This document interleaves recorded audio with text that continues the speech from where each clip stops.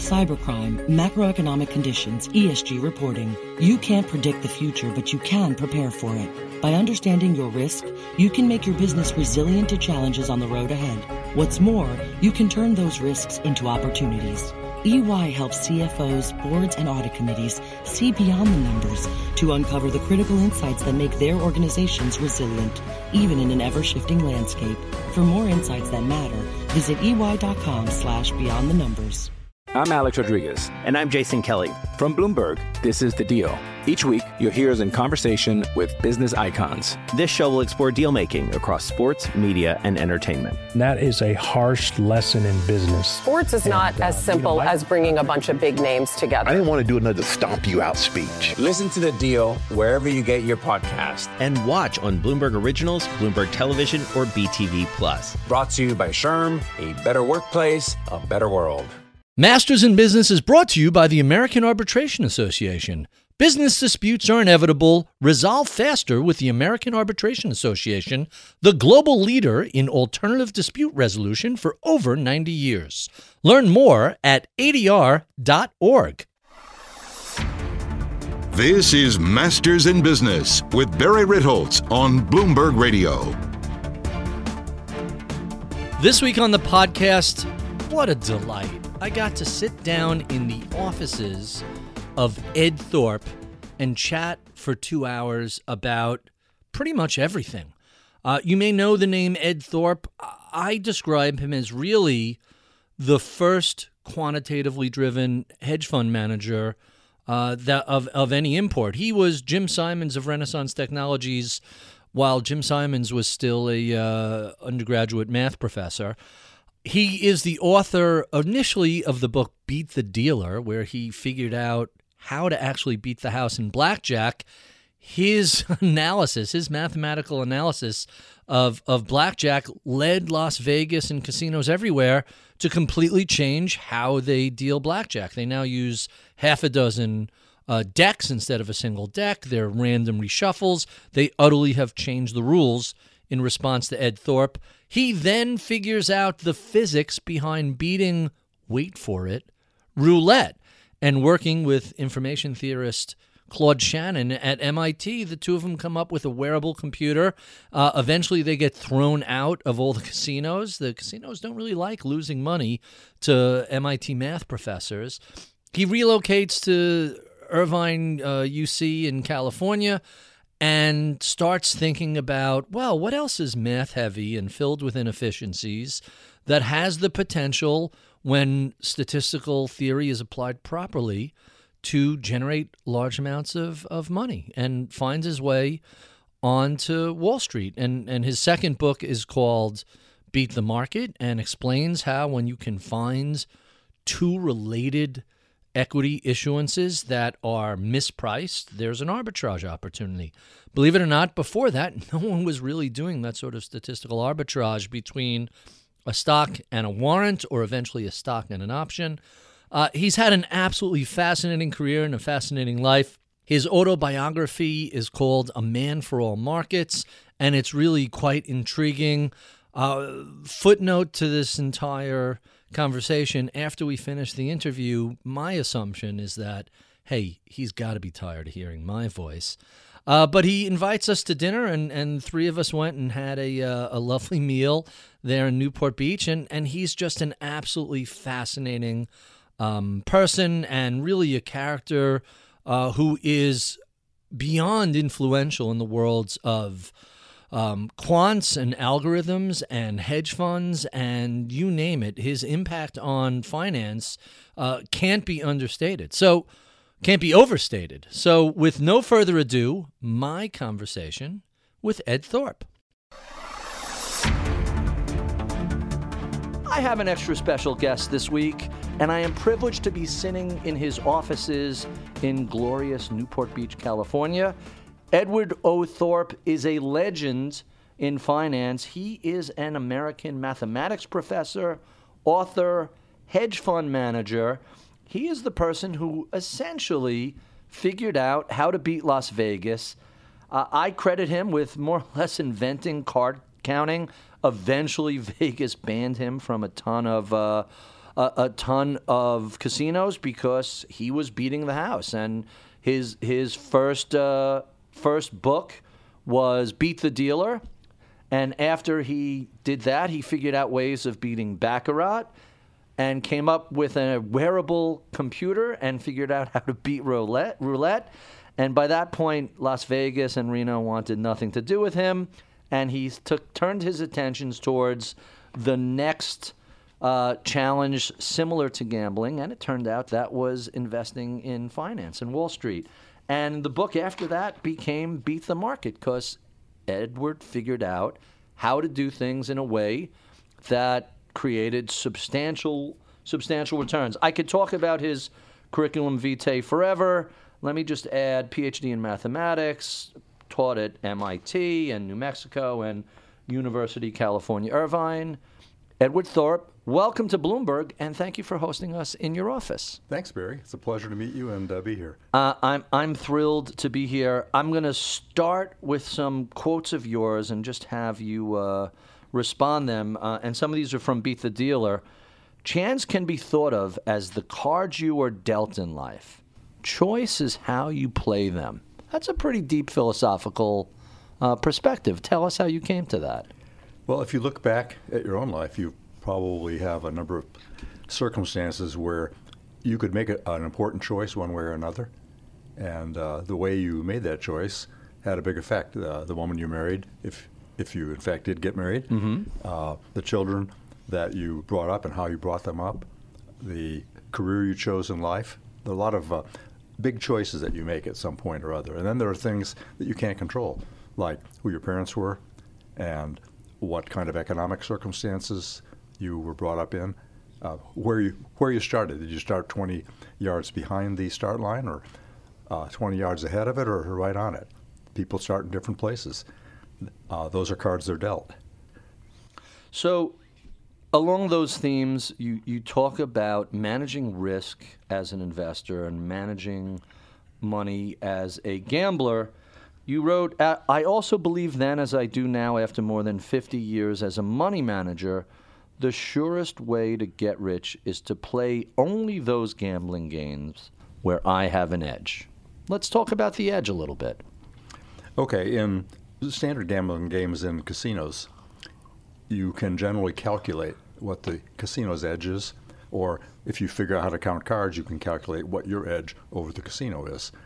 So it's a fact, a mathematical fact, that if you play a game like this and the casino has the edge, it'll eventually collect all your money if you play long enough. On the other hand, if you have an edge, your bankroll will grow and grow and grow. So basically what happens is your bankroll either grows or shrinks depending on what your edge is or what your disadvantage is. And there's luck that pushes it up and down around that growth curve. So that's the way things look in the gambling world. So even when you have an edge, you have to be prepared for, hey, sometimes snake eyes comes up on the dice, to mix metaphors a little bit.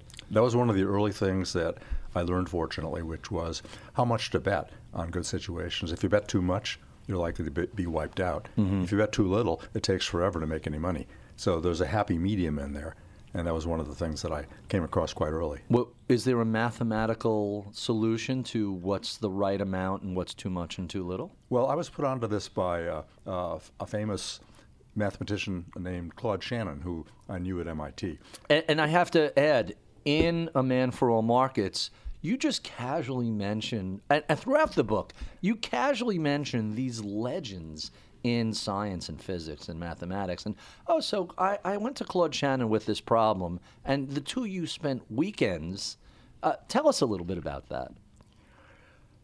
Well, let's see. I got interested in the idea of beating roulette when I was a high school student, but my ideas weren't very well formed, so I put it aside. And then when I went to UCLA and got a bachelor's and a master's in physics, I had about 7 more years of physics behind me, and I happened to be talking to people at a study break in my student co-op where I lived about Las Vegas. Some people had just come back and said, you can't beat those guys. So I said, well, I think you can, and here's how I would go about it. So I described predicting roulette using physics, and they argued back and forth and half the people believed me and half of them didn't. Mm-hmm. But I convinced myself from the argument and all the new physics that I had learned in the interim from high school that, yes, this is very likely to work. So I set out to do that. And you created a wearable computer working with Shannon and other people, is that right? What happened was I went to Las Vegas with my wife over Christmas vacation. By this time, I had a PhD in math at UCLA, and I was going there just for a cheap vacation over Christmas, but I wanted to see roulette wheels because I was busy working on beating roulette, and I wanted to verify by close-up observation of their wheels that what I was doing was likely to work. And on the way, I heard about a blackjack paper that some statisticians had read. So I thought, well, I'll get a little casino experience. I'm going to need it if I'm going to be playing roulette. So I sat down at the blackjack table and played for about 40 minutes. And I learned enough during that 40 minutes to realize I could probably beat blackjack. And I went back and set to work doing that. And blackjack is one of those situations. Back then, there was one deck. They didn't shuffle it. They played pretty much through to the 52 cards. That's right. That was astonishing that nobody had sat back and said, oh, we should be able to track the math of this and figure out how to beat the dealer. Well, there have been some savvy gamblers who had figured out that if you kept track of the cards and near the end there were lots of aces and tens, then there'd be more blackjacks being dealt. And blackjacks then, and sometimes still now, pay 3-2 if the player gets one, and just even money if the dealer gets one. He basically collects your bet. So the more when the deck's rich in aces and tens, the higher frequency of blackjacks shifts the edge in favor of the players. So they would sit there and wait and wait and wait until there were lots of aces and tens near the end of a deck. Then they bet a whole lot of money. Raise the bets and hope the statistics just play out over time. Yes, and that worked, but it took a long time, and it meant huge swings in the amounts they bet. And the casinos kind of caught on to that and got rid of these guys. They don't like people who are betting legitimately and winning. They seem to have a problem with that. Well, after I wrote a book about card counting, Beat the Dealer, and it came out, they had a crisis in Las Vegas. There were tens of thousands of players coming out, and a few hundred of which learned how to count cards properly. And these players were upsetting them very much. So on April Fool's Day of 1964, they announced a rules change. The Las Vegas Resort Hotel Association had a big meeting and decided what to do. They had a lot of suggestions like break his knees or right. Nice guys. But they changed the rules. And they went from one deck to 6 or 8, is that right? That was a sort of a separate parallel evolution. What they did was they restricted what players could do. They couldn't split as many pairs, they couldn't double down as much, that sort of thing. And I predicted that the players would not like this, and they'd leave the tables in droves, which is what happened. So they quietly went back to the old rules. And then they did what you mentioned. They began to introduce what they called professor stoppers, which were 2, 4, 6, or 8 decks.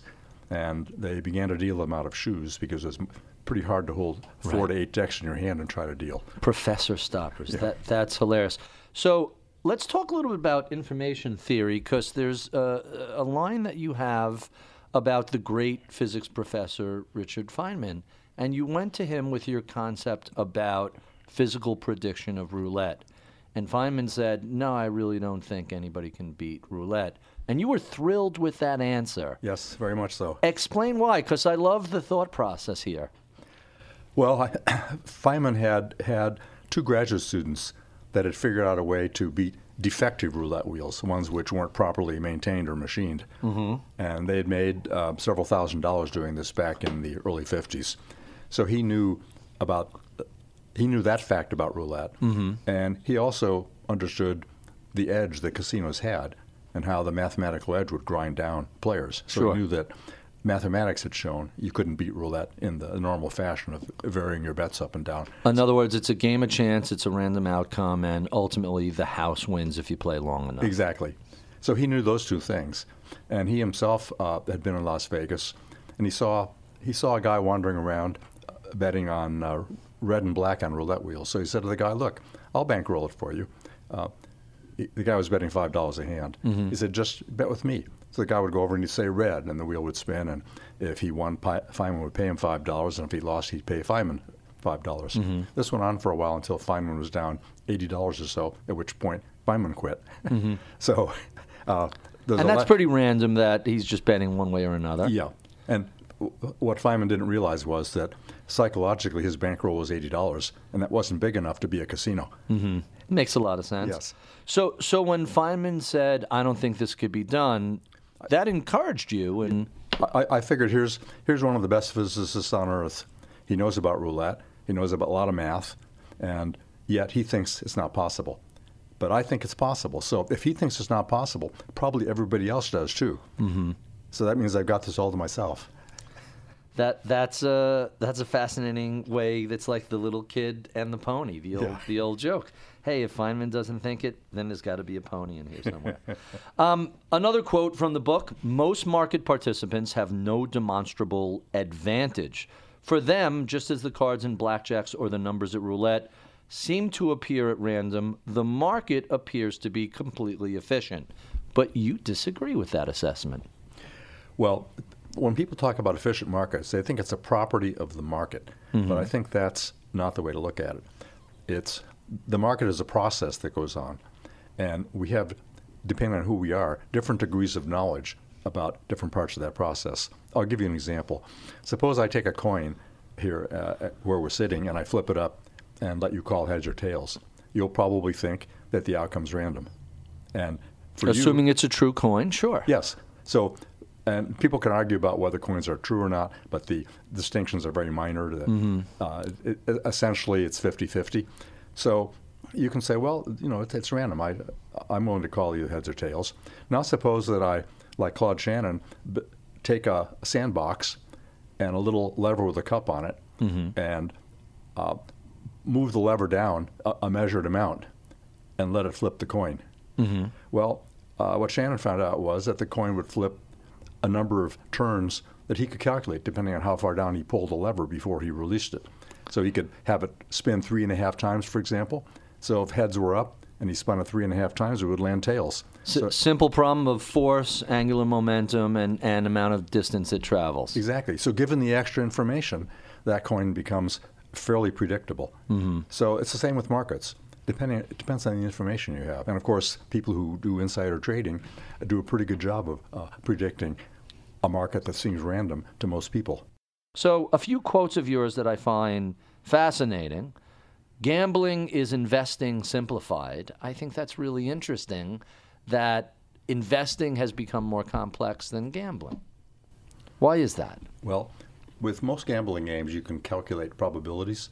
And so you know what the odds are in any given situation, and you can figure out pretty accurately how much to bet. With a security, it's more difficult. You only have rough estimates. For example, there's something called the log normal probability distribution that is a rough model for how stock prices change. But it's not an exact model, and it has parameters in it like volatility.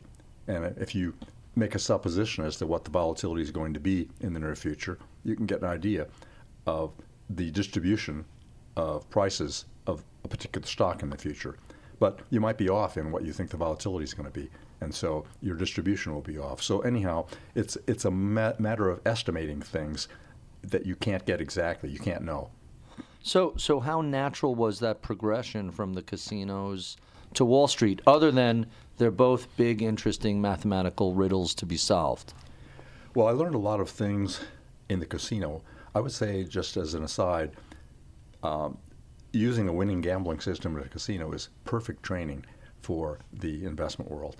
And the reason is that you learn how to manage money, you learn how much to bet when you know what your edge is. You get a certain discipline in conducting a strategy that you think is right. For example, let's suppose that you're an index fund investor. If you understand what the probability distribution has been for an index fund in the past, then you have an idea of what kind of ups and downs you're going to be riding in the future. And when something bad happens, like 2008, 2009, you don't run out like a scared rabbit at the bottom and miss the whole climb back up to new highs. So yet that seems to be what many people do. They do, but if they had been card counters at blackjack, like the professionals I see at the blackjack ball once a year, if they had that experience, they wouldn't flinch at all. So in the book, you describe sort of your first tentative ventures into markets after the Vegas experience. Tell us how you began investing. Well, after I had made money both from book royalties and from card counting at Blackjack and Baccarat in Las Vegas, after I'd done that, I had money to invest for the first time in my life. Mm-hmm. Academics weren't paid a whole lot then, and they're not paid a whole lot now. So finally, my problem was to figure out how to invest the money. So knowing nothing, I made my collection of mistakes. I paid Mr. Market his rather expensive tuition to learn a bunch of basic things that I describe in the book, things that behavioral finance people understand now as foolish mistakes. And then I sat down for a whole summer and read everything I could on finance in a big bookstore in Beverly Hills. You described 2 summers of learning in the library and in the bookstore. Yes. How many books did you plow through? What were you reading? Well, my first go-around in the first summer was to read whatever they had in a big Martindale's bookstore in Beverly Hills. So it was newspapers, investment books, charting, fundamentals, all kinds of advice. Which leads me to ask a question, and again, it's a quote of yours. Most stock-picking stories, advice, recommendations are completely worthless. Was that your takeaway back then, yes. Or is that something you learned over the years? Well, it wasn't my instant takeaway, but it was something I came to fairly rapidly as I plowed through all these things. Mm-hmm.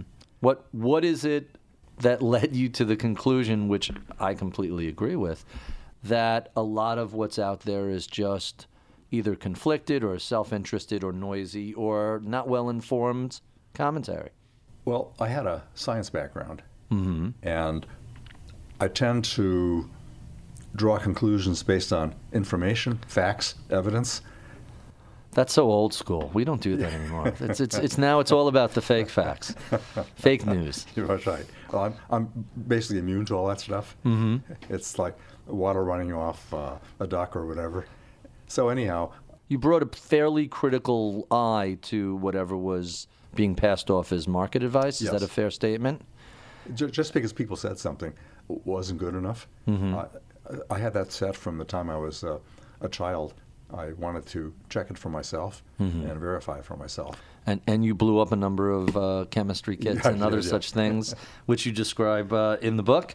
So let's talk a little bit about returns. So one of the things you discovered are pricing inefficiencies, pricing anomalies that say, hey, here are 2 related stocks. You can either have a stock and a warrant, or later on a stock and an option, and they should trade parallel, but they don't. Sometimes one or the other gets cheap and the other gets overvalued.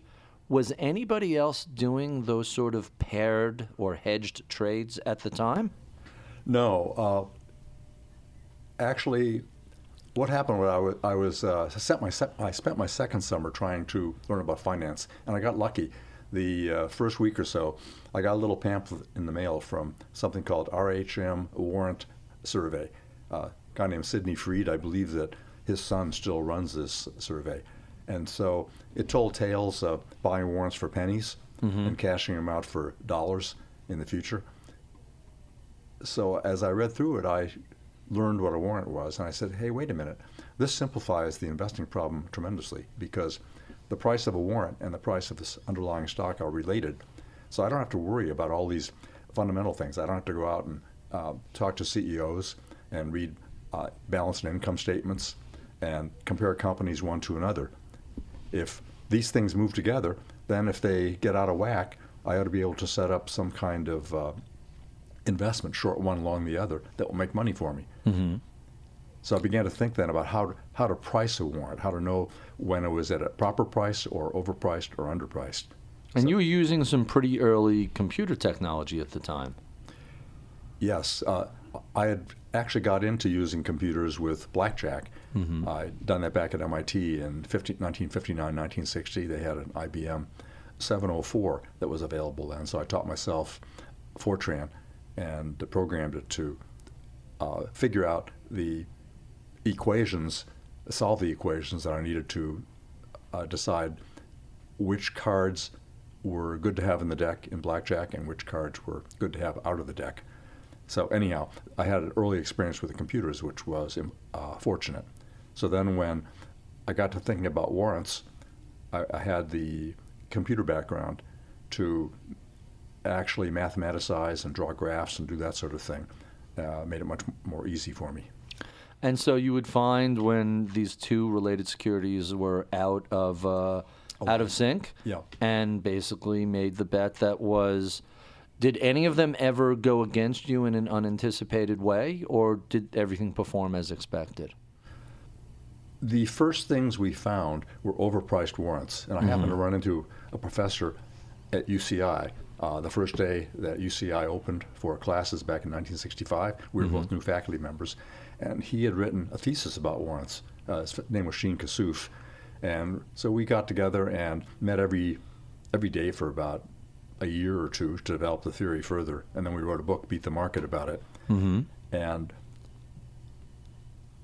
the warrants that we found that were overpriced, we would short, and we would buy common stock long to hedge, and every one of those was a winner. And every one of them historically had been a winner. So we knew that these overpriced warrants somehow eluded the market. There were warrants with 2 years or less to go, and investors seemed to think that 2 years was forever, so they priced the warrants way high. And then the warrants, when they would wake up, as the clock ran on the 2 years, the warrants would collapse in price. So you could short the warrant and buy the stock, and it was just one 20% annualized event after another. And compounded, how did this investment end up running? What did you end up putting up as returns? Well, we made about 25% a year gross, and we had investors, faculty members at UCI, that sort of thing, that rode along with us. So after our fee, which was 20% of the profits, and no more, they netted 20% a year. And we did this for several years. And then I went into business for myself, and Sheen went off and went into business for himself.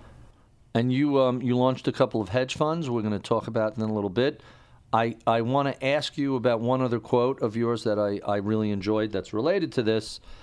Every stock market system with an edge is necessarily limited in the amount of money it can use and still produce extra returns.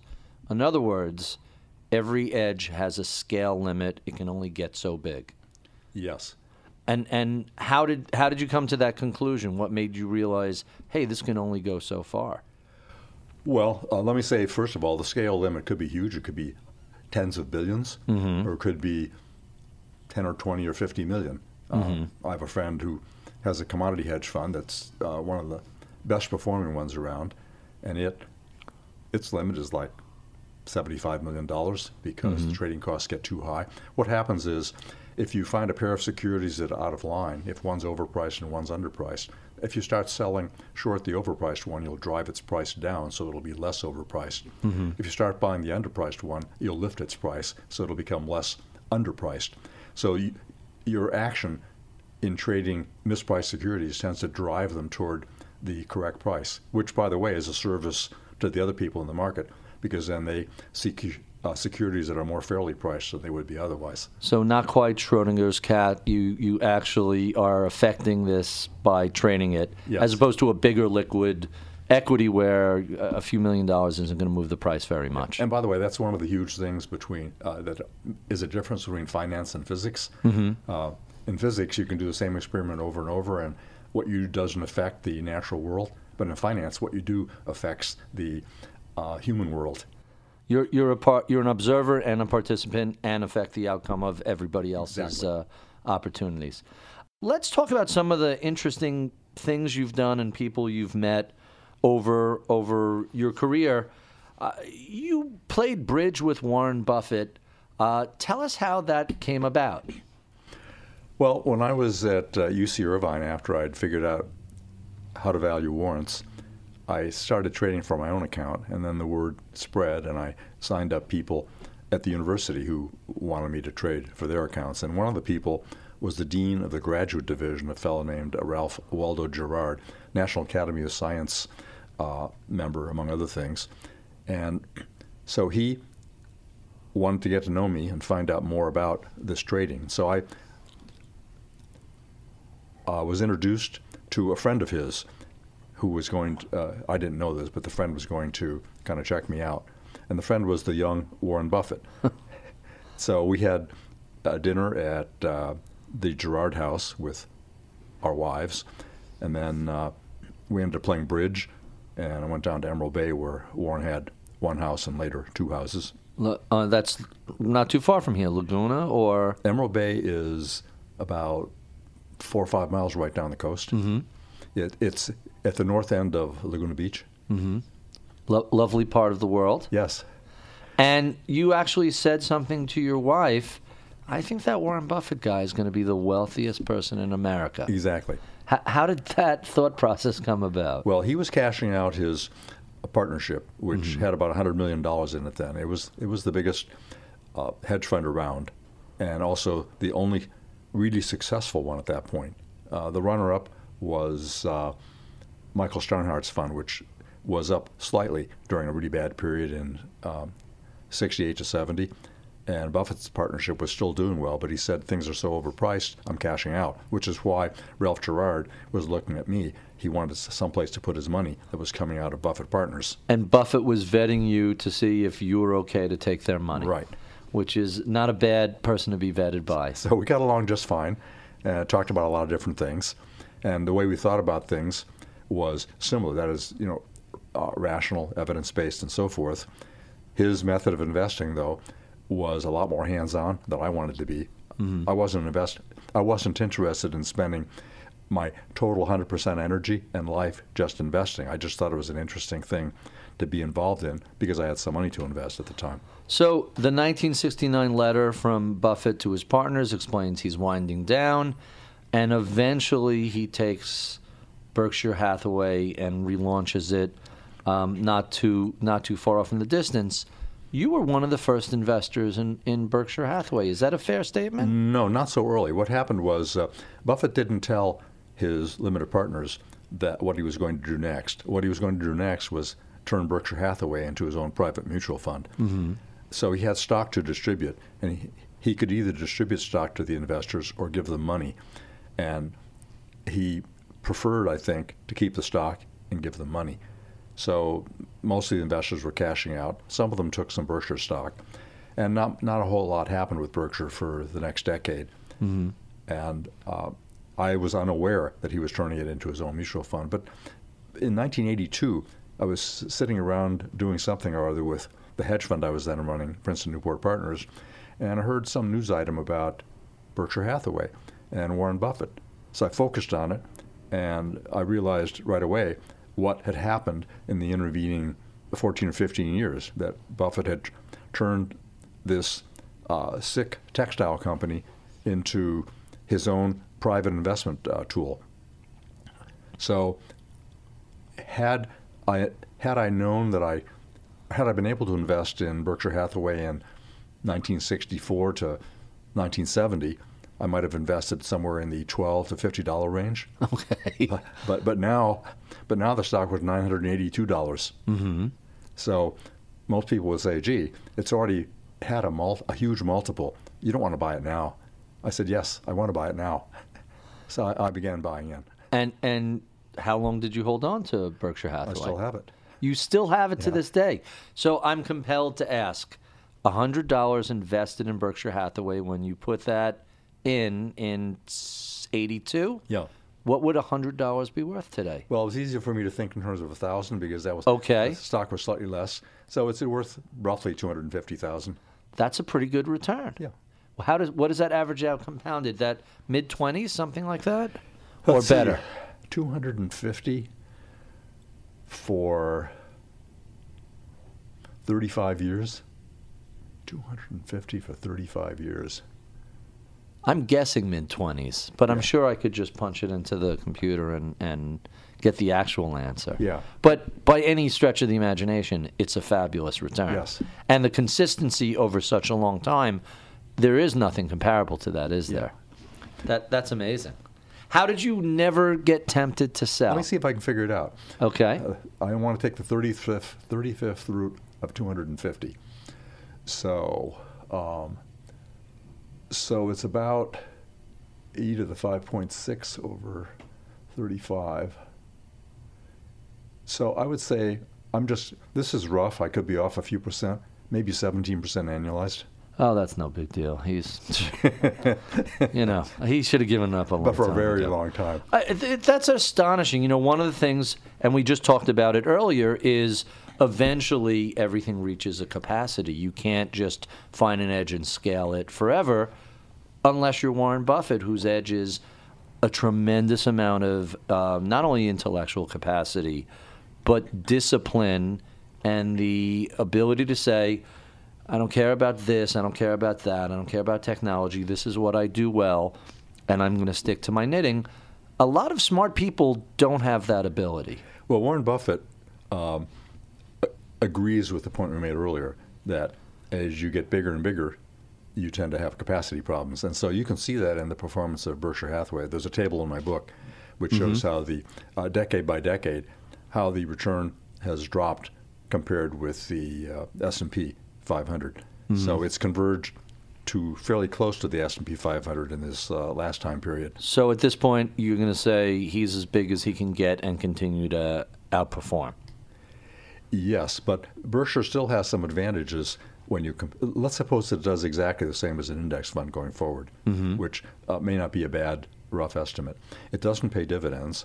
So you don't pay any taxes until you sell your stock. Right. When you sell your stock, if you hold it more than a year, you'll be paying long-term capital gain, which is less than you'd pay if you were a trader and generating short-term gains.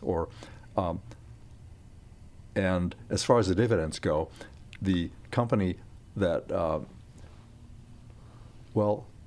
not sure what the taxation is going to be on dividends now.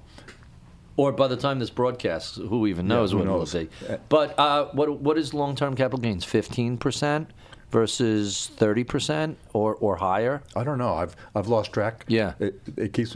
But it's considerably lower long-term than short-term. I don't plan to pay any for a while, so I'm not paying attention.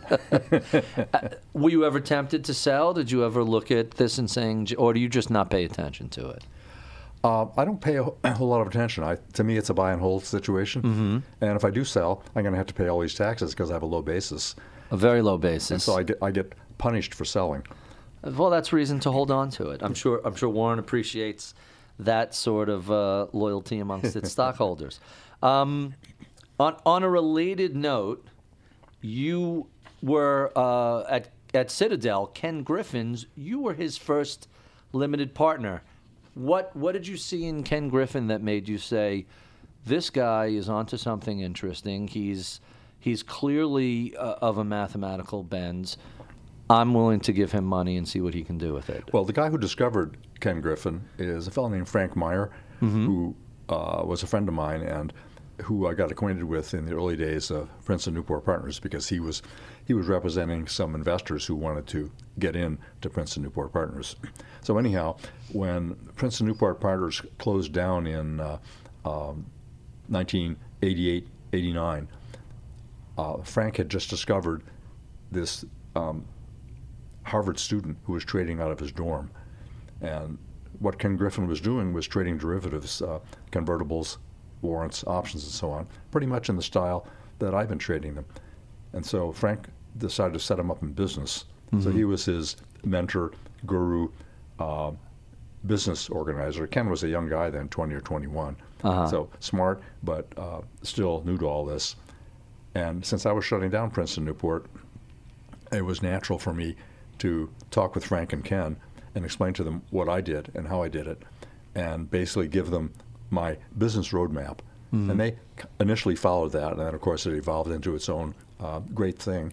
And Citadel is phenomenal success story. Are you still an investor in Citadel? I am. So you are really a buy and hold investor. You look at things over the long haul. Yes. That's fascinating. Let's start with a quote of yours. Any edge in the market is limited, small, temporary, and quickly captured by the smartest or best informed investors. Still true today? I'd modify that a little bit. I think that's true of most of the edges. Some of the small edges have fairly large scope to them. I'll give you one simple example. There's something called tax loss harvesting, and that's a politically created edge. You could, for instance, set up a thing like an index fund, a thing that tracks an index fund, and at the end of the year, sell your losers and take the tax loss, and use the money to buy new stocks that would keep your collection of stocks tracking the index fairly well, and just keep doing that. You could sell one S&P index and buy a different S&P index. Well, no, you can't do that because can't be a wash. Has to be something slightly different. Has to be different. You could take, let's say, 100 of the stocks in the S&P index and buy them on day one. You could let it run for a year minus a day. Look at the losers, sell them, take the tax loss. Use the money to replace those losers with some of the stocks you didn't already hold. So you have 400 stocks you haven't bought, you have 100 that you did have, so you move into some of the 400, and then you let it run for another year, and you do it again and again. So you keep taking losses and collecting money from the government. And that's an edge that persists. Well, it's a politically created edge. Got it. Because of the tax code. Yes, because of the tax code. So 1969 was a famously tough year for hedge funds. Carol Loomis wrote a big article about it in Fortune, and she ultimately ended up being a really interesting and important journalist. But in 1969, your hedge fund was just launching or about to launch? We launched in November of 1969. And the year that's so terrible. Yes, and there were articles in Fortune and maybe Forbes, I don't remember which now, which listed 20 some odd of the largest hedge funds, and they're all losing and going out of business, except for Buffett Partners Limited, which is going out of business for lack of opportunity.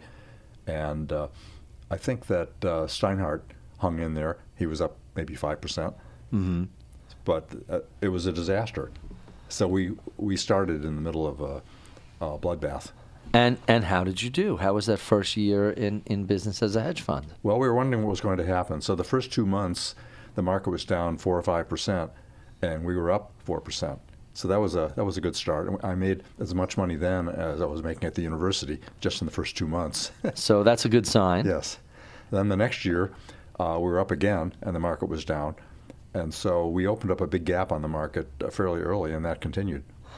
1973, the S&P falls 15%. You're up 7%. In 1974, the S&P 500 falls 27%. You're up 9%. At what point do people start knocking on your door saying, hey, I have some money for you to manage for us? We had a steady waiting list, and we started out with, I think, a $50,000 minimum, and it rapidly rose. It eventually was $10 million, and then finally we just couldn't take any more investors. So it grew over the years from an initial $1.4 million to about $270 million under management. And you understood all the math behind this. You understood the probabilistic edge you had. But were you ever surprised by, hey, this is really working out better than we imagined?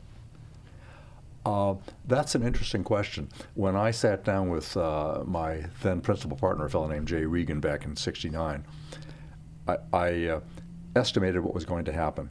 And I said, I think that by 1975, with the way we're going to grow and the fees we're going to have, we'll each be worth $1 million. And you actually hit that number right on time. That's pretty much, yeah. So in 1975, I sent him a copy of what I'd written, what I'd already sent him in 1969, just as a little reminder.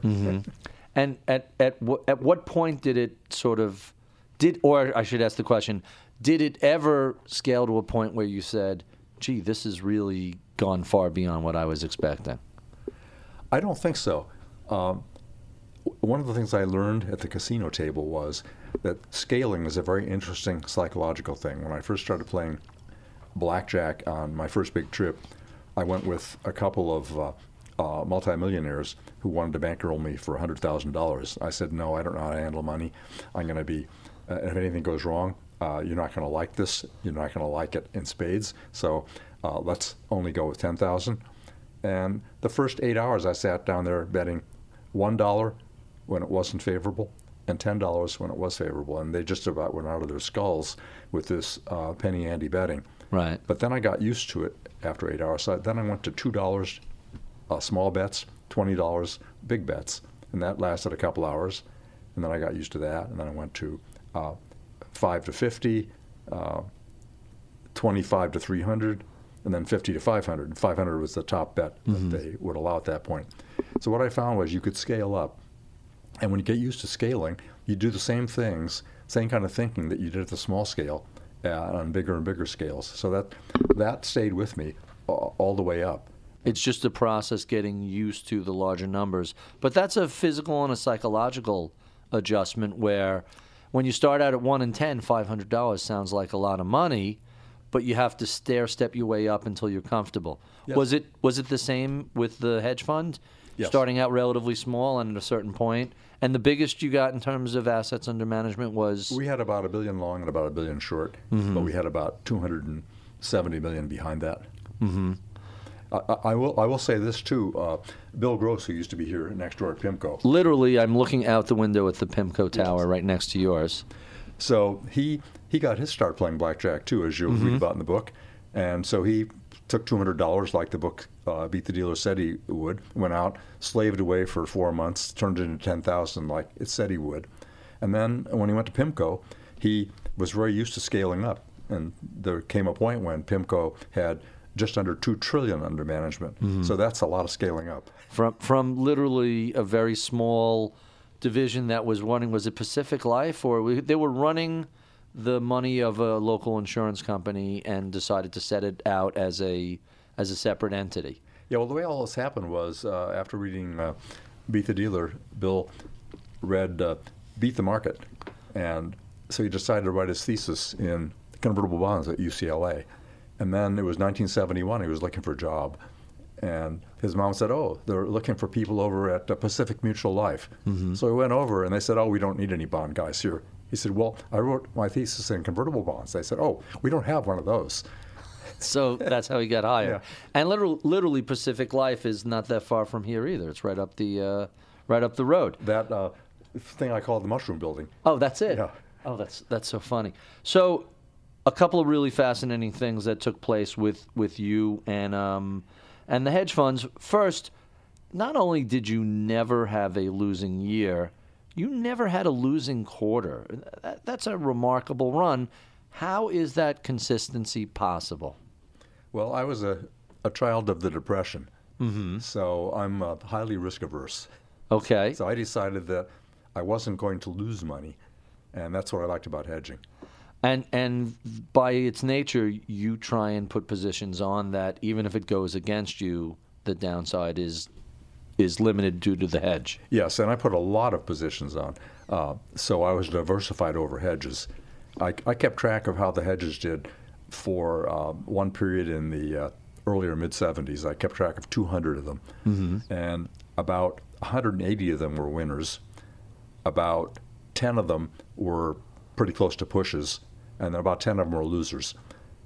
And the winners were bigger than the losers on average. So that's how stable and solid these hedges were. So with a diversified portfolio of hedges, it was almost inevitable we'd come out ahead. Every month, we only had 3 down months, and those were less than 1%.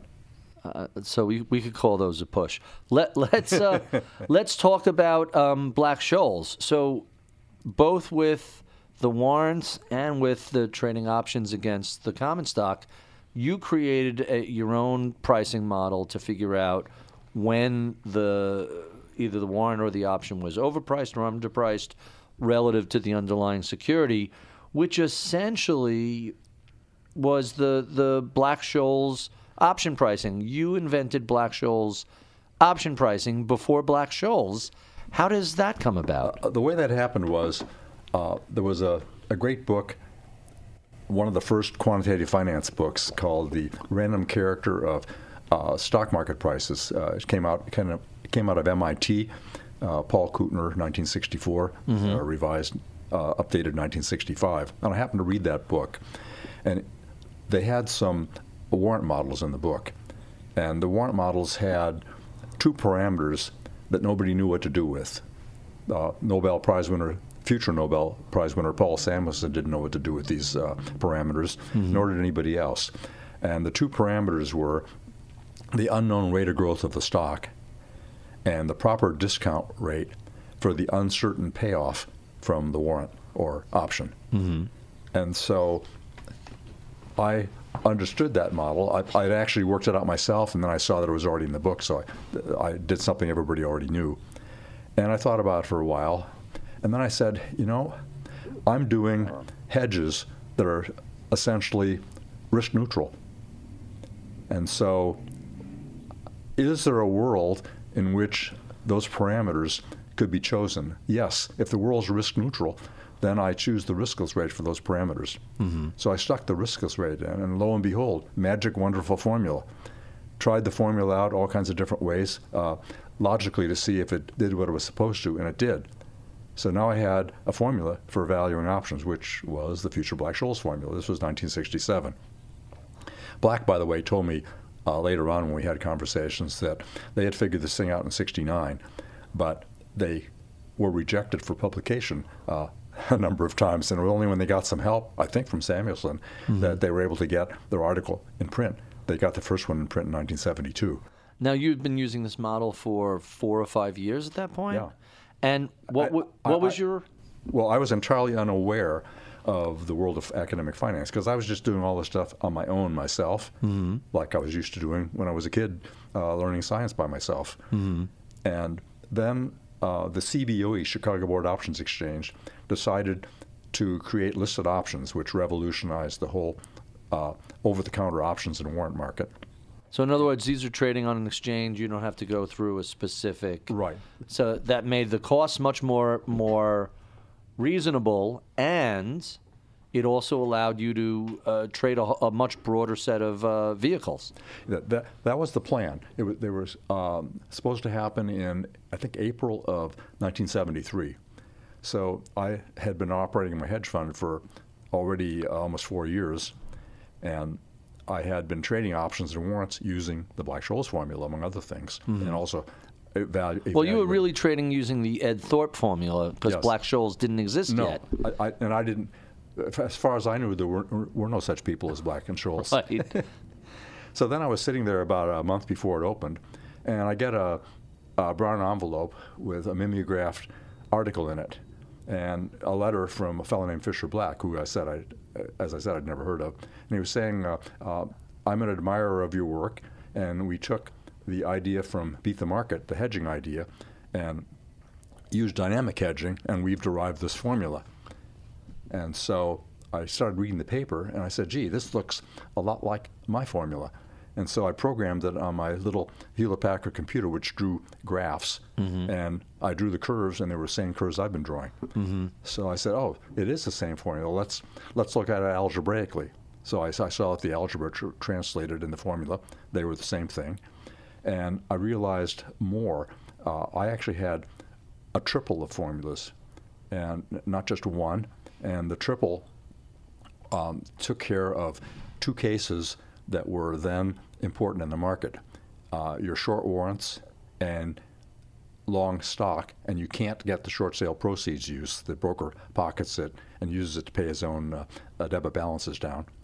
And the other formula, that was a second formula. The third formula was the reverse, your short stock and long warrants, and deprived of the short sale proceeds. Black and Scholes assumed the main formula that you got the use of the short sale proceeds, which you did or you would when you traded on the exchange. But before the CBOE, people did not get the benefit of using the short sale proceeds. So you needed three formulas. And so I had them all, and theirs was the middle of the three. And there was something else about the formula I had, which was it used a method that was different. It used something from basically what's now high school calculus, just integration. And that meant my formula could be applied to probability distributions that were different than the log normal distribution, which was the one that underlied the Black-Scholes formula. So it was a more general attack on problems. So you get the package from Black. You see that your secret sauce is now out in the public, even though it's not quite as comprehensive or robust as your version of it, do you say to yourself, oh, cat's out of the bag, and this is no longer going to be a moneymaker for us? I figure I don't have the competitive edge that I thought I had. Mm-hmm. But it turns out that the academic and finance world was fairly slow-moving, as was the collection of market makers. So when the CBOE opened on day one, we were down there with our traders and our formulas and our charts, and it was wonderful. There was no competition. Really? Now, you wanted to bring down small calculators and handheld devices, and they really gave you a lot of grief about that. Well, what we wanted to do was bring down handheld calculators so we could just punch out the formula values right on the floor. But they wouldn't let us do it because it was unfair to the old guard. The old guard didn't have this advantage. Mm-hmm. And we asked if we could use walkie-talkies, and they said no, we couldn't do that either. So what we resorted to doing was printing enormous tables that had all the possibilities in them. Mm-hmm. And these tables were on Z-fold paper, 11 by 17. They were probably 3 inches thick because they covered lots of cases and prices and options. And that had to be updated daily, correct? We ran printers 4 or 5 hours every night, mm-hmm. and air freighted our tables to our traders, initially on the CBOE and then on the MX, the Pacific, and Philadelphia exchanges. So it's a day or so behind, but close enough that it was an advantage to them. Well, we covered a wide enough range of prices so that we caught most of the moves for a week or so. And so the tables were usually good for a week. And that gave you guys a statistical edge in the actual trading. All our traders had to do was take the tables down to the post, flip, and decide what trades they wanted to make. And what did the CBOE have to say about that? They let us do that. they didn't recognize the advantage it was giving you. I think they did. The Wall Street Journal had an article about it in 1974.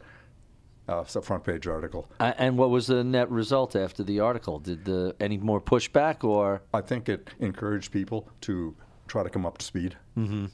So even after Black-Scholes is out, even after all of the mathematical advantages that you had identified were well known, you're still running a big advantage over everybody else. Yes. And the fund continues to perform very well for the next how many years? Well, we ran from late 1969 through the end of 1988, and we did fine through the whole period. In fact, we got higher rates of return in the later period than we did in the lower. So what made you decide to finally shut that fund down? A fellow named Rudy Giuliani made me decide to shut it down. So let's talk about that, because Giuliani and others opened an investigation. I'm going to cut to the end. You did nothing wrong. You're completely exonerated. However, this is a giant pain in the neck, isn't it?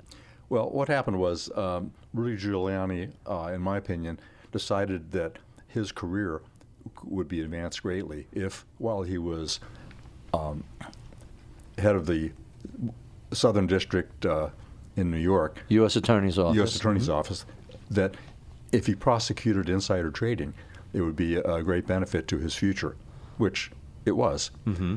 And so he found various targets. One of them was Michael Milken, mm-hmm. who was everybody's target because Michael Milken was unhorsing the old guard by funding junk bond people who were taking over companies and kicking the old guys out. Mm-hmm. So his head had to roll, and fortunately for the people who wanted to kick him out, they were able to find some things to get him with.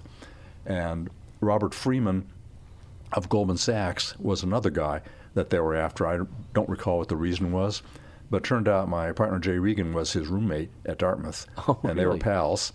And also we did a fair amount of trading with Michael Milken and his company.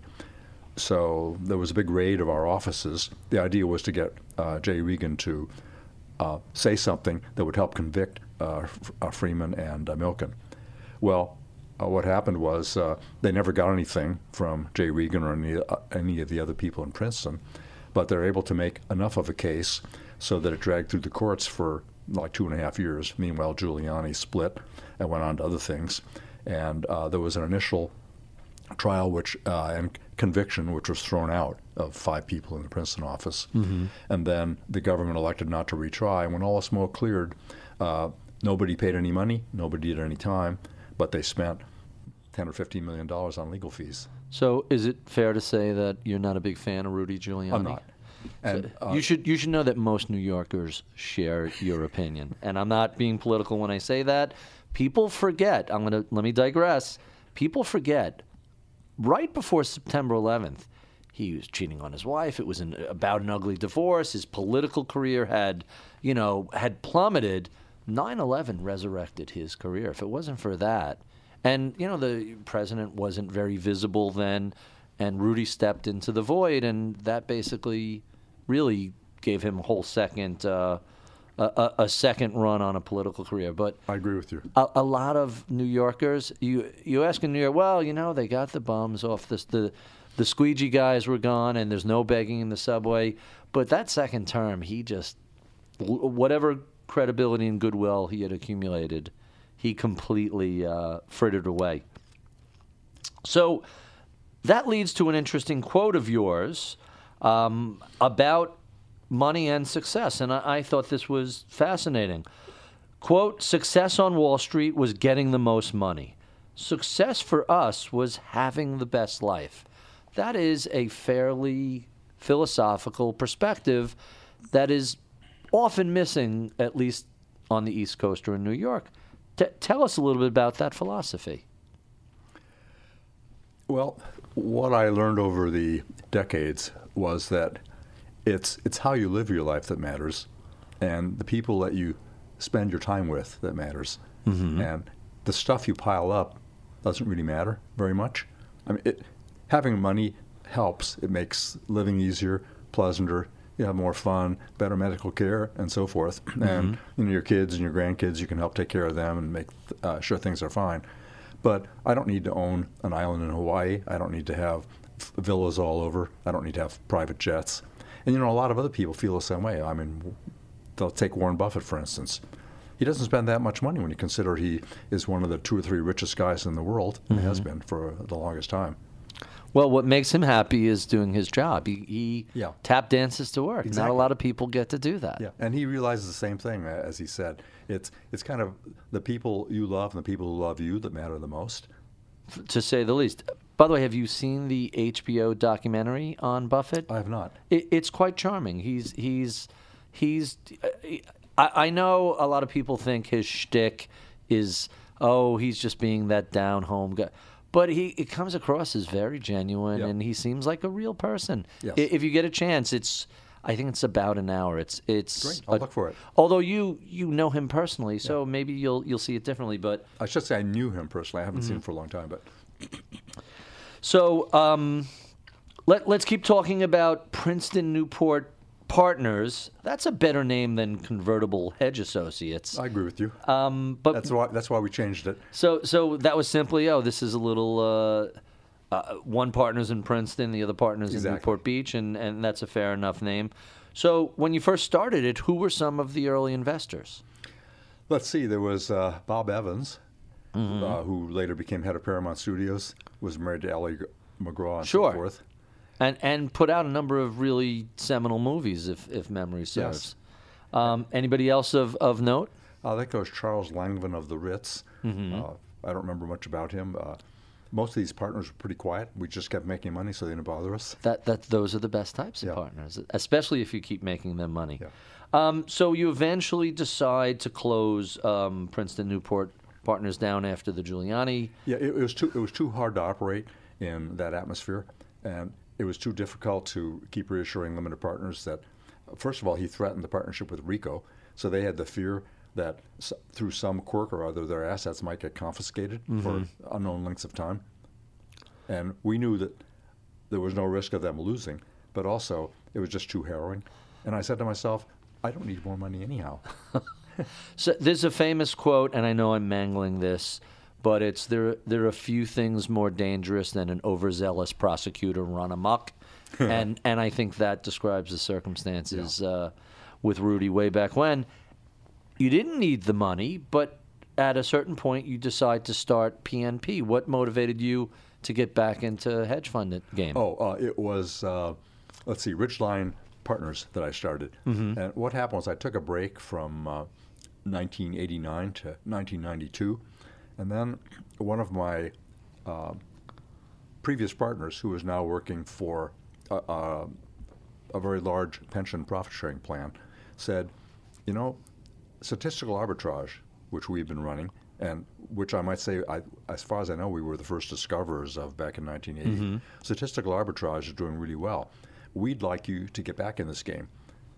So I said, well, I'll take a look. And I said, oh, it is doing quite well. Sure, we'll run some money for you. And it was easy to do. I could do it with about 3 full-time equivalents, as opposed to a staff of 80, which I was using for Princeton Newport Partners. And I didn't get the sense you were a big fan of managing a large staff. That's a lot of work.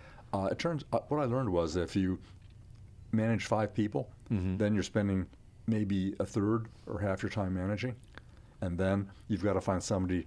If you have 5 more people, you've got to have somebody to help manage them, and it sort of grows exponentially. You get this big pyramid, and you keep getting farther and farther removed from what's really happening. Right. So PNP, you're doing statistical arbitrage.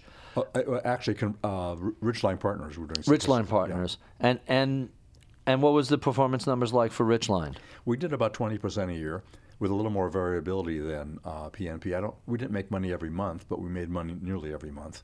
Mm-hmm. And it was somewhat event-driven because the arbitrage opportunities would come along through M&A or through what? What was the underlying? The biggest event that we experienced was in 1998 with the long-term capital management collapse. It turned out that lots of people who were competitors now began to bail out, and so that caused a 4 or 5 day dip. We had the first loss that we'd had of any significance. It was just 3 or 4%, and that was a shocker. But those days passed, and then we had the greatest run we've ever had. We think we made like 47% in 6 months. Not too shabby. Yeah. And then another hedge fund, PNP, in the 12 months ending August 1999, the limited partners, I guess this is net of fees, were up over 72% from a market-neutral portfolio that used less than 2-to-1 leverage. That's Ridgeline Partners. Oh, so why do I keep calling this PNP? I'm not sure. PNP ended in 1988, 89. So it might be... so that's the old one, and then Ridgeline took over. Yeah. So back to Ridgeline in 99, you're up 72% from market neutral,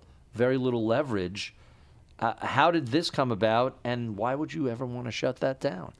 Well, the reason we had that glorious run was because our competitors went away, and as they bailed out, they created opportunity.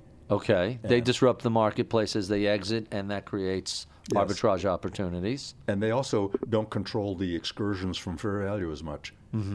So the excursions got bigger. And so more profits to be had. How much longer did you keep Ridgeline open after 99? We went from actually 1992 to 2002. And then I shut down, not because we were doing badly, but because we were doing just so-so, like making maybe 10% a year. So, and the opportunities had just gone away. Is that basically? I think that there was more competition, and so the deviations from fair value that we were exploiting weren't as big. And at that point, I said to myself, why am I doing this? I'd rather just manage my own money in a more passive way and enjoy life. So let's talk a little bit about that. Passive investing has caught on a great deal. It's a long time coming. It's finally made its way to a number of people. BlackRock is one of the big underwriters of ETFs in passive investing. Not exclusively, but they're up to $5 trillion. Vanguard is probably best known as the inventor of the passive index, or at least the first company that was created to roll out a passive index that people can invest in. They're now up to $4 trillion. Have mom and pop investors finally figured out that for them, a passive investment is better than stock picking or market timing? Some of them have. So you make a convincing argument that if you cannot demonstrate your edge, your advantage over a passive index, then you shouldn't be doing anything but a passive index. It seems perfectly logical and rational to me. Do you get pushback from people about that? No, what I get is probably a lack of alertness when discussing it. So I have to. That leads me to a question I didn't ask before, but I have to. You seem incredibly grounded and a regular low-key sort of guy. You took the California test of mental maturity. It's an IQ test as a kid. You had the highest score they had ever seen. How do you manage to keep at my high school? At your at your high school, not in the world. Not in the world. Oh, okay. So that makes that makes the question easy. How do you keep your ego in check? But still, you've all joking aside, you invent card counting, you invent statistical arbitrage, you invent paired trading. Go down the list of things that you did that are really unique in the world of finance. As an investor, how do you manage to keep your ego in check? All you have to do is look at all the other things that people do. There's so many great things that people are doing all the time. And if you meet any individual, the person sitting next to you on a bus or a plane or whatever, that person will be able to do things or know things that you can't know or can't do. Maybe they can sing better. Maybe they know a language you don't know. Maybe they know how to fix a car. There's just one thing after another. Identify the car has been rigged against you. Yes. And you think that's basically helps you keep your ego in check? Helps anybody keep their ego in check? I find it hard to understand why so many people have such big egos. Okay, that's a fair enough thing. They're especially those people who haven't created a body of accomplishments. I kind of think that maybe their big ego is a substitute for feeling like they're falling short here and there. A little overcompensation. Yes. So that's fair enough. In the book, chapter 25, you say beat most investors by indexing, and chapter 26, can you beat the market? Should you try? When should somebody try to beat the market? Well, my simplified view goes something like this. Roughly the three kinds of investors. There are guys who don't want to really do any work. They just want to have their money grow. Those people should be thinking about indexing. Makes perfect sense. Then there are people who really are interested in the market, and it's kind of fun for them. Those people, if they want to learn more, should go out and have their go at trying to make some money, but they shouldn't use the bulk of their resources to do this. They should just a fun account. Yeah, exactly. And then if they find something that really works, then they can start putting more money into it. They'll find that most of the time they haven't really found anything that really works. A little fooled by randomness? Yes, is that what you're suggesting? Exactly. And then there's the third group, which are the professional people, some of whom actually get an edge. Most of whom don't, but some of whom do. And those people get a start somehow in the market, just like I got a start with an options formula. And so I have an edge. I get in. I build an organization which is small, and it gradually grows. It gets more and more skills. It gets into more and more kinds of investing. So you basically get over the hurdle and get yourself established. If you can do that as a professional, then you're kind of on your way to collecting what people call alpha, excess return. Then there's the fourth group, which I don't have much interest in, and those are the ones who are simply asset gatherers, and they're in there to collect fees and get rich. But there's nothing really very interesting in what they do. You've described a huge part of what takes place in finance. Yes, it's most of it. People who are trying and not getting anywhere, people who have just given up and said, I'm going to go passive, and people who are don't have a special advantage, but they're just accumulating assets and managing them in some better or worse way. Referring to indexes and passive investing, people are now describing, this has gotten too large. It's a bubble. It's distorting price discovery. Passive indexes are going to cause the next crash. What do you make of that? Well, suppose that half of all the listed equities in the United States were in index funds. Then the other half would not be. The half that would not be is a lot bigger than the market was 10 or 20 years ago. So I don't see that putting half of the stocks in index funds is going to cause any problem, except there's one thing. There's the question of the float in different companies. Some companies are more closely held than others. So you might have a company in which 70% is closely held, it never trades, and only 30% is up for trading. Mm-hmm. So I believe that the index funds, the S&P 500 for Vanguard anyhow, has changed so that they use a proportion of the float rather than a proportion of the total market cap. Mm-hmm. And they've compared how that tracks with if they had been able to use the proportion of total market cap rather than proportion of the float. And the tracking has been extremely close so far. So far, no problem. I think it was Andrew Lowe at MIT said you could get down to 90% passive, 10% active. That's enough for price discovery as long as there's sufficient liquidity. So there could theoretically be a ways to go if he's right. Sure. And the case there is, suppose that you had 90% in index funds, forgetting about the float issue, which might cause some divergence. Well, 10% of the current market is probably a good deal larger than the market was 50 years ago. Sure. So you still have price discovery, yes. even at that. Here's another quote of yours that I really like. Whether or not you try to beat the market, you can do better by properly managing your wealth. Explain that. Where was that quote? Let's take a look. I don't know. It was here on my page. Oh, okay. I think it's from this book, and it's in the context of why more people. It's either 25 or chapter 26 about why more people should be doing passive. Whether or not you beat the market, you could still do better. You know what? Let's see if I can find that. I'll tell you what I think it is. I think it has to do with the fact that there are what Buffett calls fee collectors or toll takers. Mm-hmm.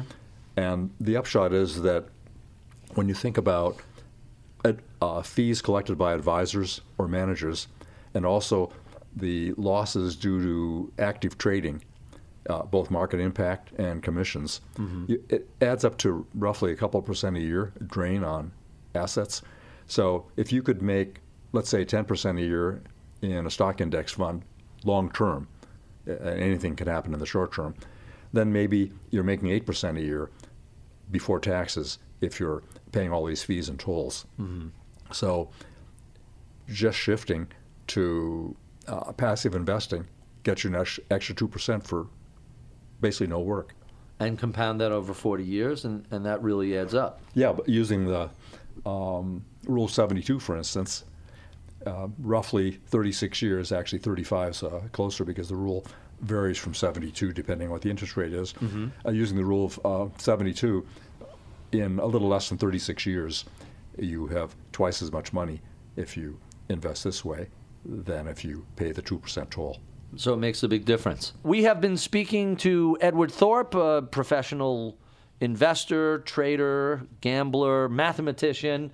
If you want to find out more about the works of Ed Thorp, you can read his most recent book, A Man for All Markets. Beat the Dealer, Beat the Markets are both classic books. You may have to hunt around to find them.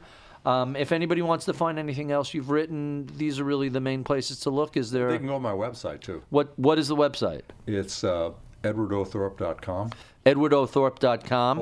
It also has another, a second website links to it, amanforallmarkets.com. If you enjoy this conversation, be sure and check out our podcast extras, where we keep the tape rolling and continue to discuss all things investing.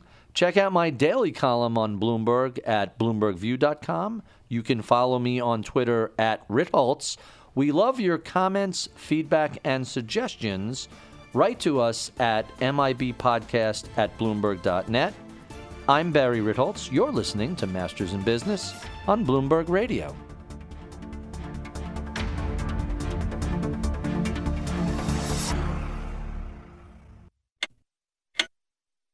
If you're having a business dispute, the process can be slow and drawn out, especially if you rely on litigation in the courts. You can wait for years before your case is resolved, and the longer your case proceeds, the more your case can cost. Not with the American Arbitration Association. Arbitration or mediation with the American Arbitration Association is faster. In fact, nearly 50% of our cases settle prior to hearings. ADR.org. Resolve faster.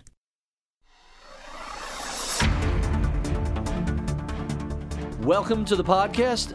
Thank you, Ed, for doing this. I'm really enjoying this conversation, and I appreciate you being so generous with your time. You've led a fascinating life. You've also led a well-lived life, which are some of the things you talk about in the book.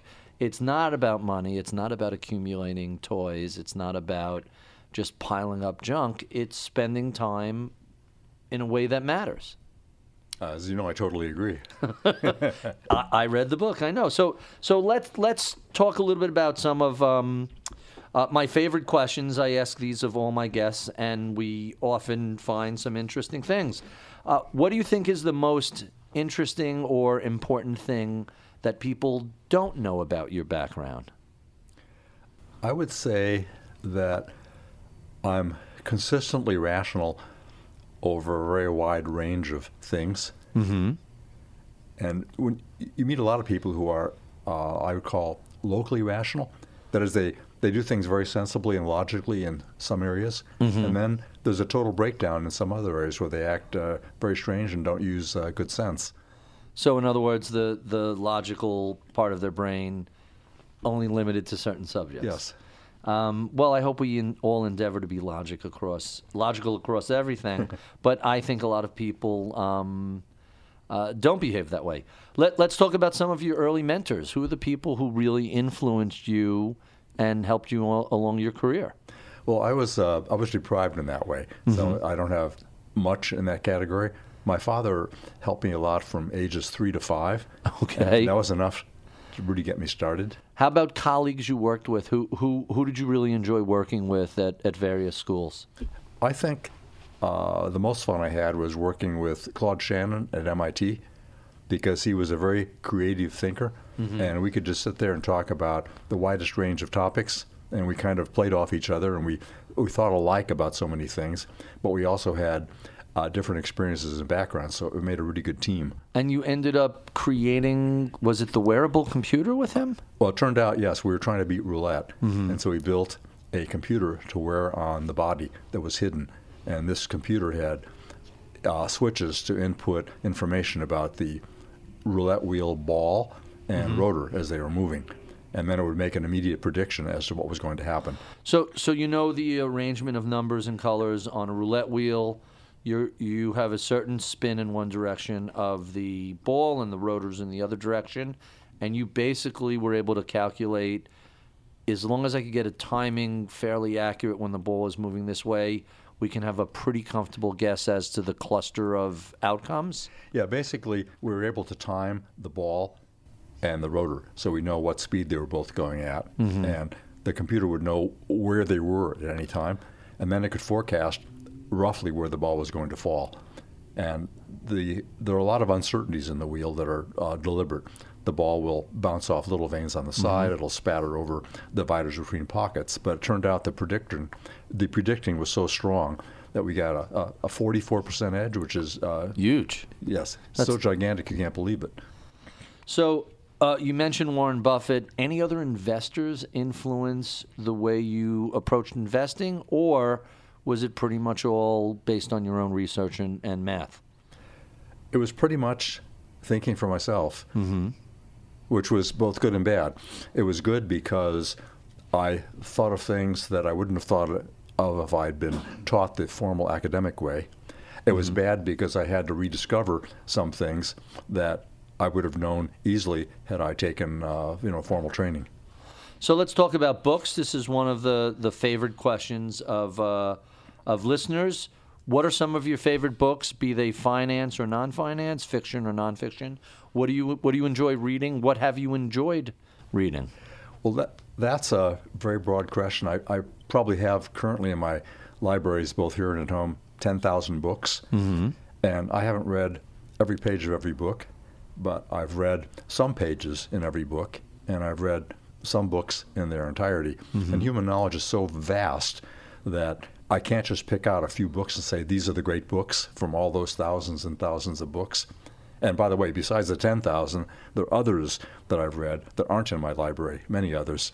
And then, so I would say that I look at things kind of like Charlie Munger and his multiple mental models, in which you focused on certain ideas in certain areas. Like, here's one from psychology. There's something called the Myers-Briggs Personality Index. Sure. And there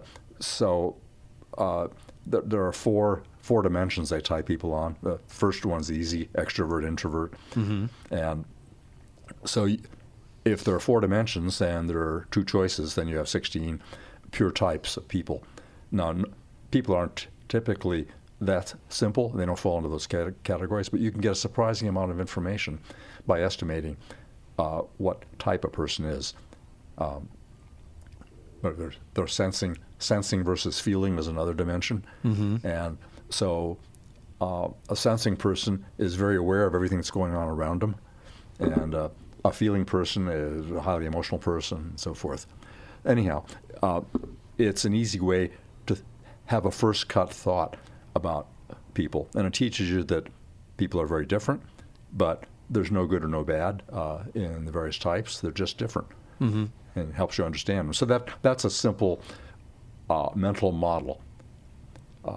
Or there's anchoring in the stock market, something I learned to my pain very early. I bought a stock at 40. It went down to 20. I didn't want to let go until it came back to 40. Dear Lord, just let me get break even. Exactly. The cries of losing investors everywhere. 4 years later, I get break even. I get out. But of course, there's inflation, so I haven't really gotten out even. And I've deprived myself of investing the money somewhere else where it might have been done a lot better, and so forth. So the price I bought at, 40, is a price peculiar only to me. It has no relation to anything going on in the outside world. And so to be anchored to that price is idiocy. And yet people do it all the time. Yes. Because their subjective perspective takes over from a more global perspective. So you have 10,000 books. I'm looking at a handful of books over here. Nothing really leaps out as these aren't necessarily, these are the 5 seminal books you have to read. But what books did you find interesting, or let me make it more recent, what's the last book you read that you really enjoyed? There are 5 or 6 struggling. Okay, well, one of them I enjoyed quite a bit was a well-known one, Philip Tetlock's Super Forecasters. Mm-hmm. So, by the way, previous guest on the show and absolutely a delightful human being. Yes. In fact, I was at a conference a few years ago that he and I both spoke at, so I kind of got to know a little bit more about his thoughts and ideas there. But yeah, a very interesting piece of work, well worth knowing. Mm-hmm. Another one was The Accidental Superpower by a guy named Peter Zeihan. Mm-hmm.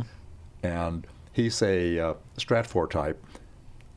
By the way, I might say that if I read a book and I find it interesting, it doesn't mean that I'm endorsing that book 100%. Right. It's just that I'm finding things that are worth thinking about in that book. And I may you may come out with a different conclusion, but he's provoking a thought process and making you think about an issue. Hey, I hadn't really considered this quite in this context. That's fascinating. Yes, and I'd rather read a book that doesn't just reinforce opinions I already hold. I want a book that's going to add something that I don't know. That's information if it's new. Mm-hmm. If it's the same stuff over and over that I've already thought about, that's not information anymore. So confirmation bias isn't how you select books? No.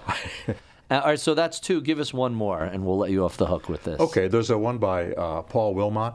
It's called The Money Formula, and it's just out, and it's about how quants have helped screw things up in the financial world. Screw things up. Well, yes. I don't know if that's the right phrase. They've certainly helped mix things up and change things, but I would argue for the better, and I think you are going to be in agreement with that. Well, perhaps I put that too simplistically, but what I think part of his thrust is that the sell side on Wall Street has taken quant products to use to market to people, and they haven't been discriminating about the products that they've marketed, a collateralized mortgage obligations being a case in point. Well, any tool could be used for good or evil, exactly. to say the least. But, exactly. You know, it's anything is only, a sausage is only as good as the meat that goes in. Well, take coal. Coal's both good and evil. It pollutes, but it also keeps us warm and supplies us energy. It got us to the point where we can now start looking at less polluting yes. energy options. And, when we look at that transition, that's taking place not just with coal and natural gas, but quantitative is replacing the old qualitative for a reason, because it's demonstrably superior in so many ways. I think that's a fair statement. Yeah, I agree. So you started in this industry, in the finance industry, 40 plus years ago. What do you think is the most significant change that's taken place over that time? There's more than one. One of the big ones has been the computerization and the quantification of investing. That's really two big ones. Yes. Right? So technology is everywhere, and applying it mathematically seems to be the dominant thing. What else? The second has been the aggregation of money management into huge firms that are offering what seem to be choices, but are largely just plain vanilla in different packages. Is that still going on, or is that now getting bigger and bigger? I think that the big firms are getting relatively bigger. A thing I read about hedge funds recently on a site by a guy named Barry Ritzel, I think it was. I've heard of him.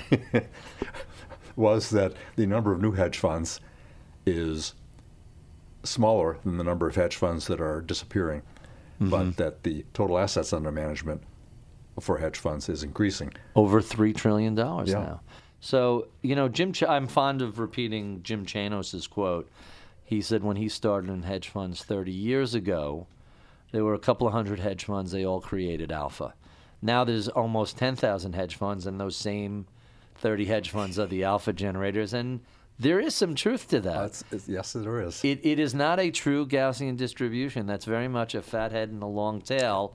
And not everybody who's running a hedge fund is capable of putting up the sort of numbers that you put up. Well, in the 90s, I could find hedge funds when I didn't feel like managing money of my own. I could find hedge funds that were making 15 or 20% annualized. And then in the 2000s, they kept dying. The numbers drop off a cliff, and I want to say it's Simon Lack's book, yes, The Hedge Fund Mirage. Hedge Fund Mirage, yeah. He said in the book, the losses hedge funds suffered in 08-09 had wiped out all of their previous profits in total. It didn't wipe out managers' fees, but it wiped out all the profits.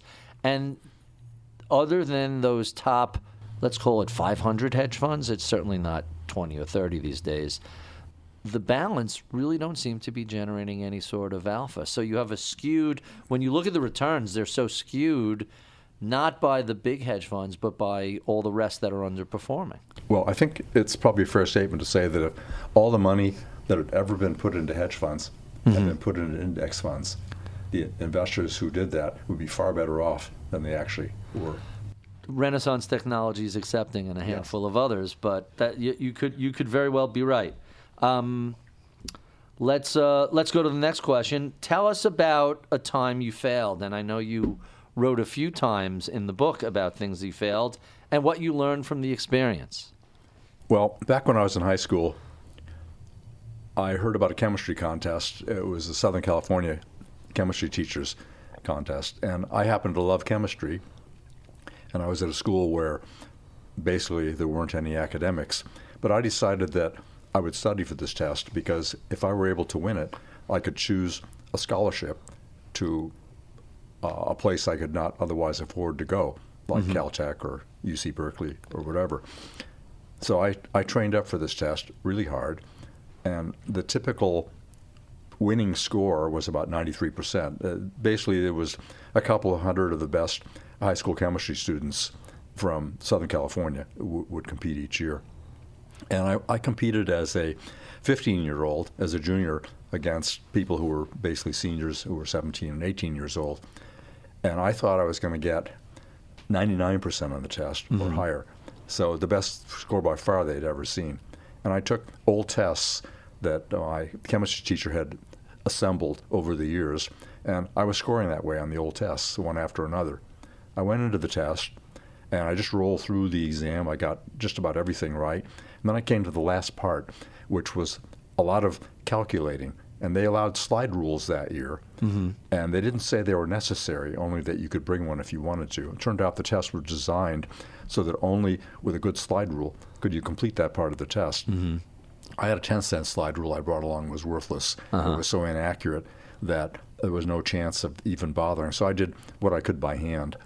And I completed, I think, 873 points on the test. I got 869 right. But I was just crushed by the fact that I didn't have a good slide rule, that I hadn't prepared and covered that base properly.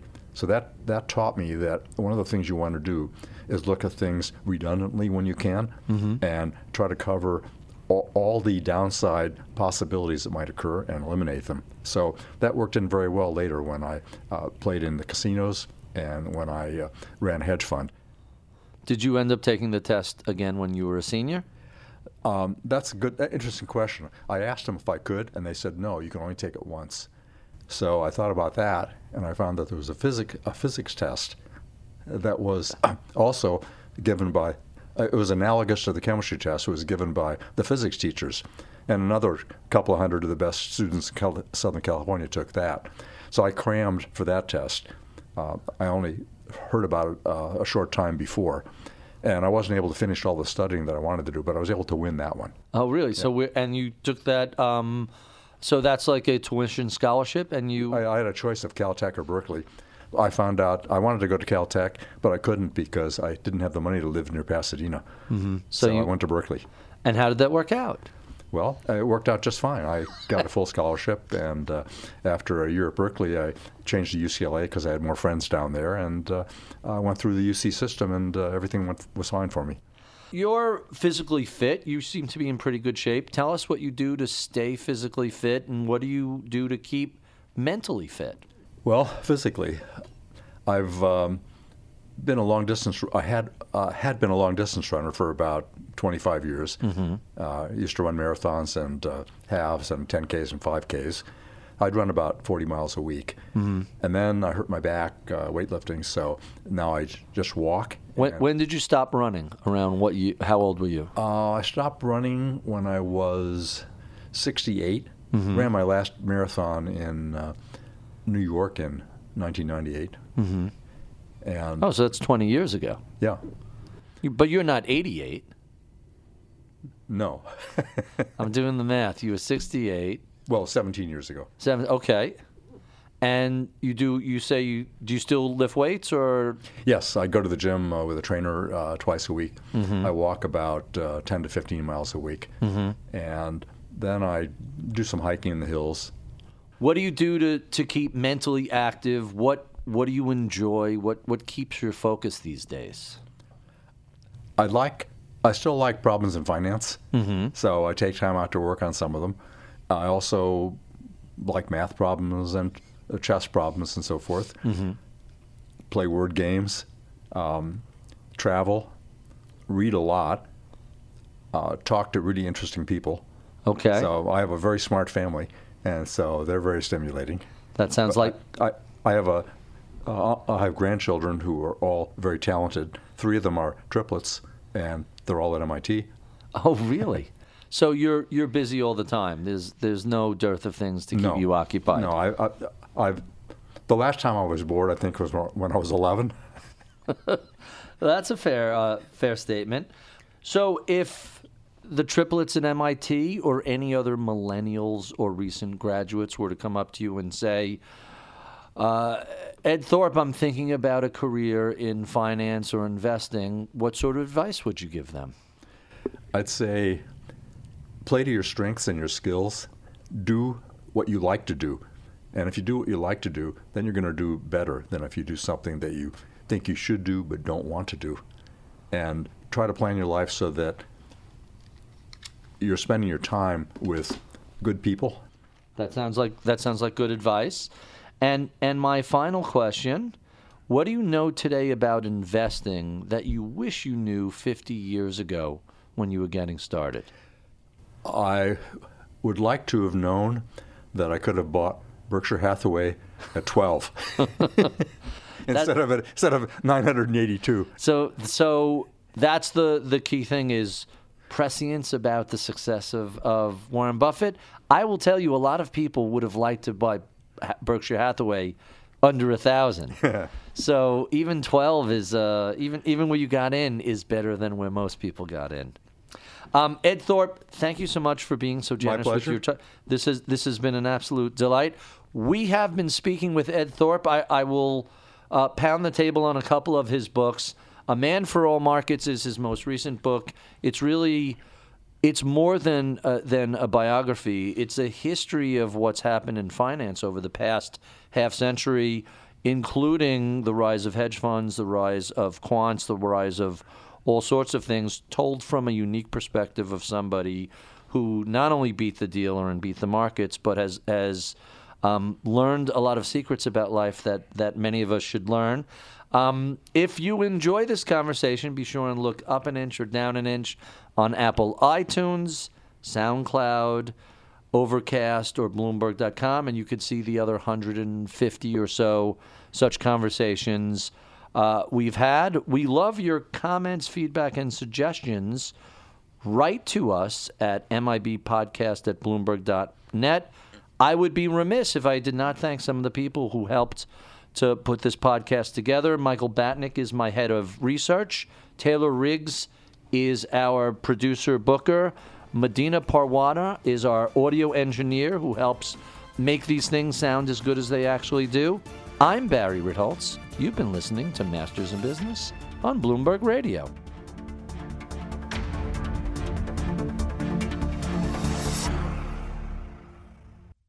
Masters in Business is brought to you by the American Arbitration Association.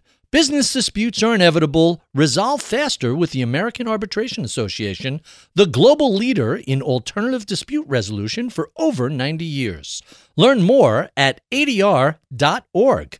I'm Alex Rodriguez. And I'm Jason Kelly. From Bloomberg, this is The Deal. Each week, you'll hear us in conversation with business icons. This show will explore deal-making across sports, media, and entertainment. And that is a harsh lesson in business. Sports is not as simple as bringing a bunch of big names together. I didn't want to do another stomp you out speech. Listen to The Deal wherever you get your podcast. And watch on Bloomberg Originals, Bloomberg Television, or BTV+. Brought to you by SHRM, a better workplace, a better world.